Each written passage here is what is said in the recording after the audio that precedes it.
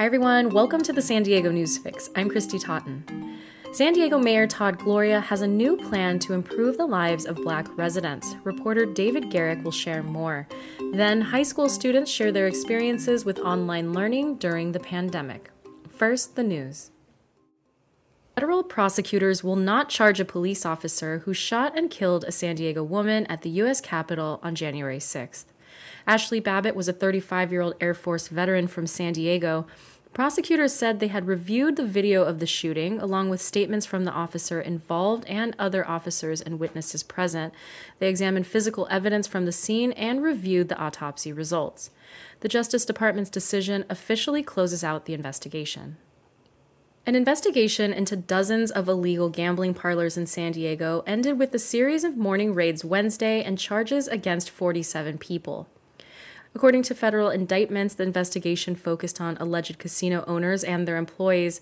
Several people also faced charges of selling or distributing methamphetamine to patrons, as well as being felons in possession of guns. Some defendants were set to make their first appearances in San Diego federal court Wednesday afternoon. A San Diego developer who has been trying to bring a major hotel to Harbor Island for at least a decade won approval from port commissioners Tuesday for an option to lease a bayfront site. The action marks a significant milestone for Sun Road Enterprises, which was in danger of losing the right to develop a hotel on Harbor Island amid concerns about the design. As part of the agreement, the developer has 2 years to meet conditions before beginning what would be a 66-year lease on 7.5 acres.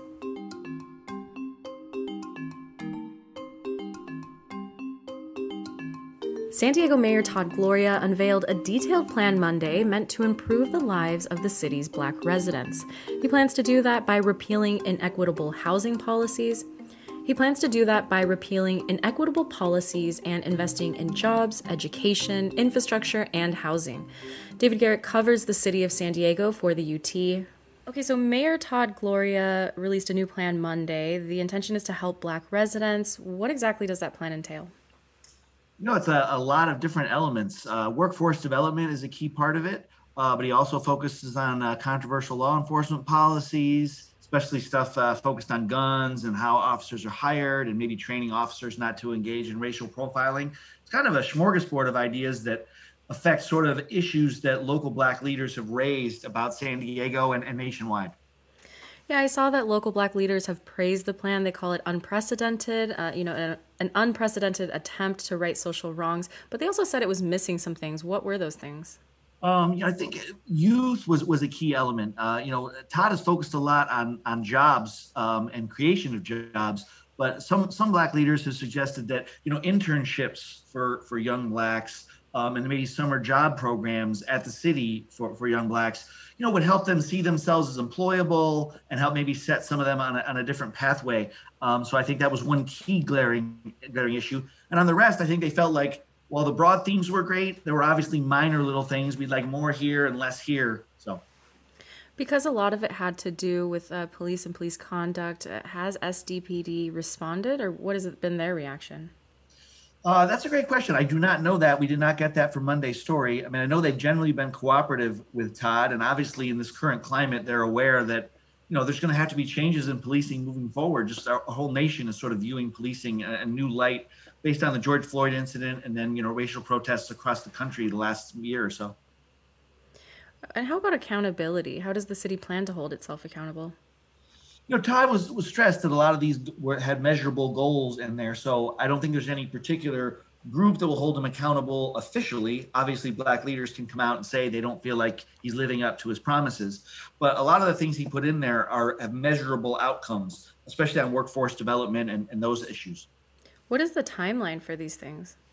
Todd himself admitted that this is not an easy problem to solve. He didn't set a specific timeline, but even he, in his sort of stump speech as he unveiled the plan, conceded that I know that this problem isn't going to get solved in 5 minutes. Decades of underinvestment and lack of attention to the city's Black neighborhoods have created this problem, and it's going to take a while to solve it. Is there a cost for this program? No, there's not. I mean, some of the individual elements of it have costs, like money he's going to put into workforce development, and he's going to unveil a budget tomorrow that will include, some of these. He mentioned on Monday that some of the programs he's talking about will be included in the budget he unveils tomorrow, so we'll get price tags on them then. And are there any plans to create similar action plans for other communities of color? Did he mention that? Not that I'm aware of. I mean, I think Latinos are obviously the one that would jump to mind. But I think maybe the problems that the Latino community faces are more varied. And certainly these are sensitive topics, so I don't want to, say something that offends or upsets anyone. But I feel like the Black community is mostly centered in southeastern San Diego. It makes up 6% of the city's population. And they all tend to live in generally the same area and have the biggest problems are lack of jobs and lack of infrastructure. And I think that Latinos would probably have a wider range of problems that wouldn't be maybe solved by the same specific set of policies. And related to this, the city of San Diego has switched its ambulance provider. You wrote about this earlier in the year. It was interesting to me that Al Sharpton came out against this decision to hire Falk, but local leaders of color supported it. What does the change mean for communities of color? That's an interesting question. I think everyone hopes that what it means is that there's going to be better service in areas south of State Route 94 that have had worse response times in general. Some critics, including former Councilman David Alvarez, have said that the contract should include specifics that require those communities to get better service. Instead, the contract requires more ambulances and more ambulance hours, which of course it seems inevitable with more ambulances and more ambulance hours that all neighborhoods would get better response times. But it doesn't specifically say anywhere in the contract that areas of color or communities of concern or low income areas will get any special treatment. Just sort of part of the idea of having more service. Is that something that can be changed going forward? I guess, what is the length of this contract and what would it take to update it to say that? It's a 5-year deal. So I guess the answer would be no, unless the company agrees to changes, which maybe they would under political pressure. That was one of the things that Councilwoman Monty Von Wilpert sort of complained yesterday, that the writing of the contract began under the previous administration under Kevin Faulconer, and that she felt like maybe if it had begun under this administration, maybe some of those things would have been in there, and there would have been stronger ability for the city to fight if the company breaches the contract. But right now, that's the way it is, and so I guess it would take political pressure to change it, which seems odd now, a day after it got approved, to start talking about, but I guess that could happen. I mean, you go to all these meetings. Has Falk addressed this issue head on? I mean, I know there are not metrics sort of holding them to these standards, but have they, admitted that it's a problem and talked about working on it? They have, and I think it's fair to say that one of the main reasons for the city trying to switch or considering a switch was that the existing provider, American Medical Response, has, not, I guess it's hard to say, they've met their response times goals, but they have not pleased the city. City officials have felt like that they're not happy with the response times, especially in those areas. AMR will immediately tell you that they did meet their goals, so I want to make that clear. But the idea of looking for a different provider sort of was propelled by the idea that these neighborhoods that are ethnically diverse and low income do not get proper service, and that was one of the things that prompted the city to look for an alternate provider.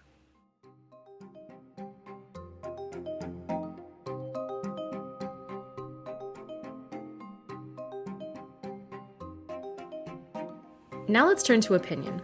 This week, the UT's opinion section is running community commentaries from high schoolers. So Lucia Ayala is a senior at San Pasqual High School, and Samantha Bradell is a junior there. You both wrote for the UT's opinion section this week about your experience, going through this past year of high school online. I think, it was kind of a mixed experience, but just to start off with, could you each tell me a little about what you liked about it and what you didn't? Lucia, you can go first.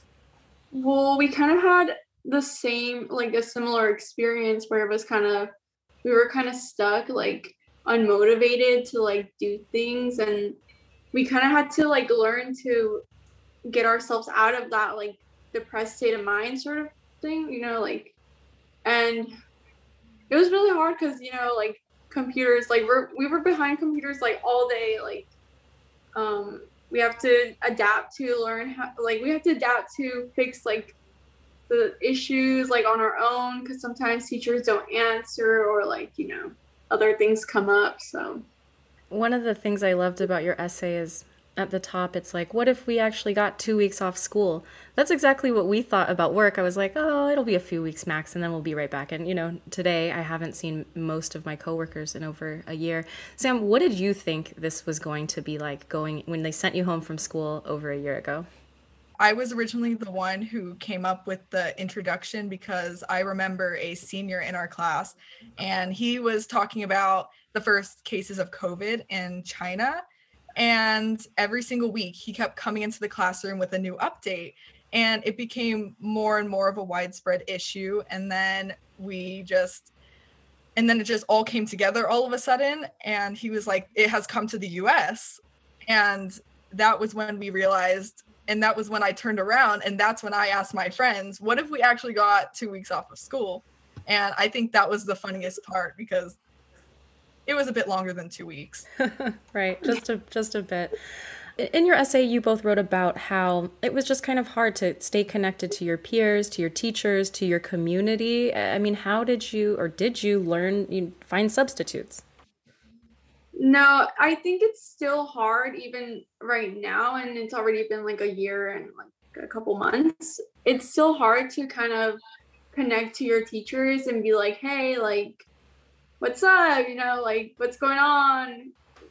Like, you don't get that connection, like the friendship that you create with them. Or like, when you're in class, like the teachers put you out in breakout rooms, and they're like, okay guys, like talk to your peers, and then like everyone's silent, like no one's talking. And if like they're talking, it's only about like, oh, like, hey guys, like what's the answer to this? Like, can you guys help me out on this question? And then like you don't really get that bond, which is like, you kind of need that to be a human and to feel things. Like, so that's been a struggle still. Something that struck me about your essay, I think this is the way it was titled, I have it here, but you're right when you say that, we've talked, we being just the media, the world has talked a lot about how the pandemic has affected working adults, but less so. I mean, we have heard about some of the mental health effects, but, I think high school students haven't been looked at as much. And so, like, what is the thing that you want, the world to know about how this has affected you personally? Yeah. So personally, it's been really rough. I wrote in the article that, I wrote the part where I said that we were in a depressed state of mind, because personally I felt like I didn't know what to do, and some part of me still does it. I feel like I still don't know what to do. Like sometimes I find myself in like a really dark place, and I'm like, well, I don't know what to do. Like I'm surrounded by all these assignments, like all these tests, and I can't reach out to people. I can't reach out to my teachers, because then, like, what are they supposed to tell me? So it's a struggle, and I personally feel like students haven't been asked, hey, like, what's going on? Like, how are you doing? Like, are you okay? Like, do you need a break? Which is why I also said we took mental vacations, because I didn't ask for the mental vacations. I just took them because I don't know what to do. I'm just gonna do it for myself, and with like the test scores, the assignments, I'm just gonna leave them aside for a little while, because I need to focus on myself. So I just want the world to know, like, don't assume that your students or your kids are doing fine, because they're probably struggling, and you need to ask them, hey, like, what's going on? Are you okay? Just like check in on them. Samantha, how about you? What is something you wish people knew about the struggle that young people are having? I think I wish people would know that we're all really trying. Nobody is in this time just giving up, I feel like, because as I said before, we do have a lot of resources. It's not necessarily difficult to get through everything. It's just the motivational aspect that a lot of us are struggling with, because you have to be sitting at a computer screen for 6 hours a day or more. And then our way of escaping all of that is going on our phones. So then it's just constant screen time in our eyes all the time. And then that makes you tired. You don't want to speak to people. You don't want to go out. I mean, I don't go out even half as much as I want to. So I just hope that people realize that we are really trying. And for the people who are struggling even more than we are, that I really hope that they can get through it, because I know they can. Samantha, do you think this will have a lasting impact on your life, or do you feel like this is just a strange year? Maybe we all got through together. We'll move past it, go back to normal, and never think of it again? Or do you think your life is like altered in ways that, do you think your life is altered forever in some ways? I personally think my life is altered because I think I learned a lot about myself, which is definitely something we didn't touch upon very much, but I think I improved as a person, and I wouldn't replace this year at all. I grew closer to the people that were reaching out to me and wanted to become closer with me that I never got the chance to. And through the really tough times, I got to meet people through the internet who have helped me through it all. So I feel like a better person. So yeah. Lucia, how about you? How do you think this will shape your life going forward? It's probably going to alter my life by, it made me stronger as a person, mentally and physically a little bit. College students are going to probably be working from a computer most of the time. So I kind of learned those skills, like how to communicate like online, how to, answer emails, because that's kind of what we all are doing right now, and use Canvas and Microsoft Teams and stuff like that. Because I'm pretty sure, as we move on with like the month and like, the rest of the year, we're probably not going to be going back to school like full on. We're probably going to stay online for a little while. So I'm just glad that I learned all those skills before, I go on with my life. Well, those were my questions for you. Is there anything else you'd like to add that I haven't asked you about that you just think is an important point to make and you want people to hear? I think I'd like to just say that although our article definitely focused on the criticisms, because when we were reading some of the other amazing articles that were submitted, we saw a lot about other people's opinion, and we didn't see much very specific criticism. So we just want to bring to light those facts, but there have definitely been a lot of positives during this time too. We just felt as though it was more important to bring to light some of those criticisms that haven't been talked about.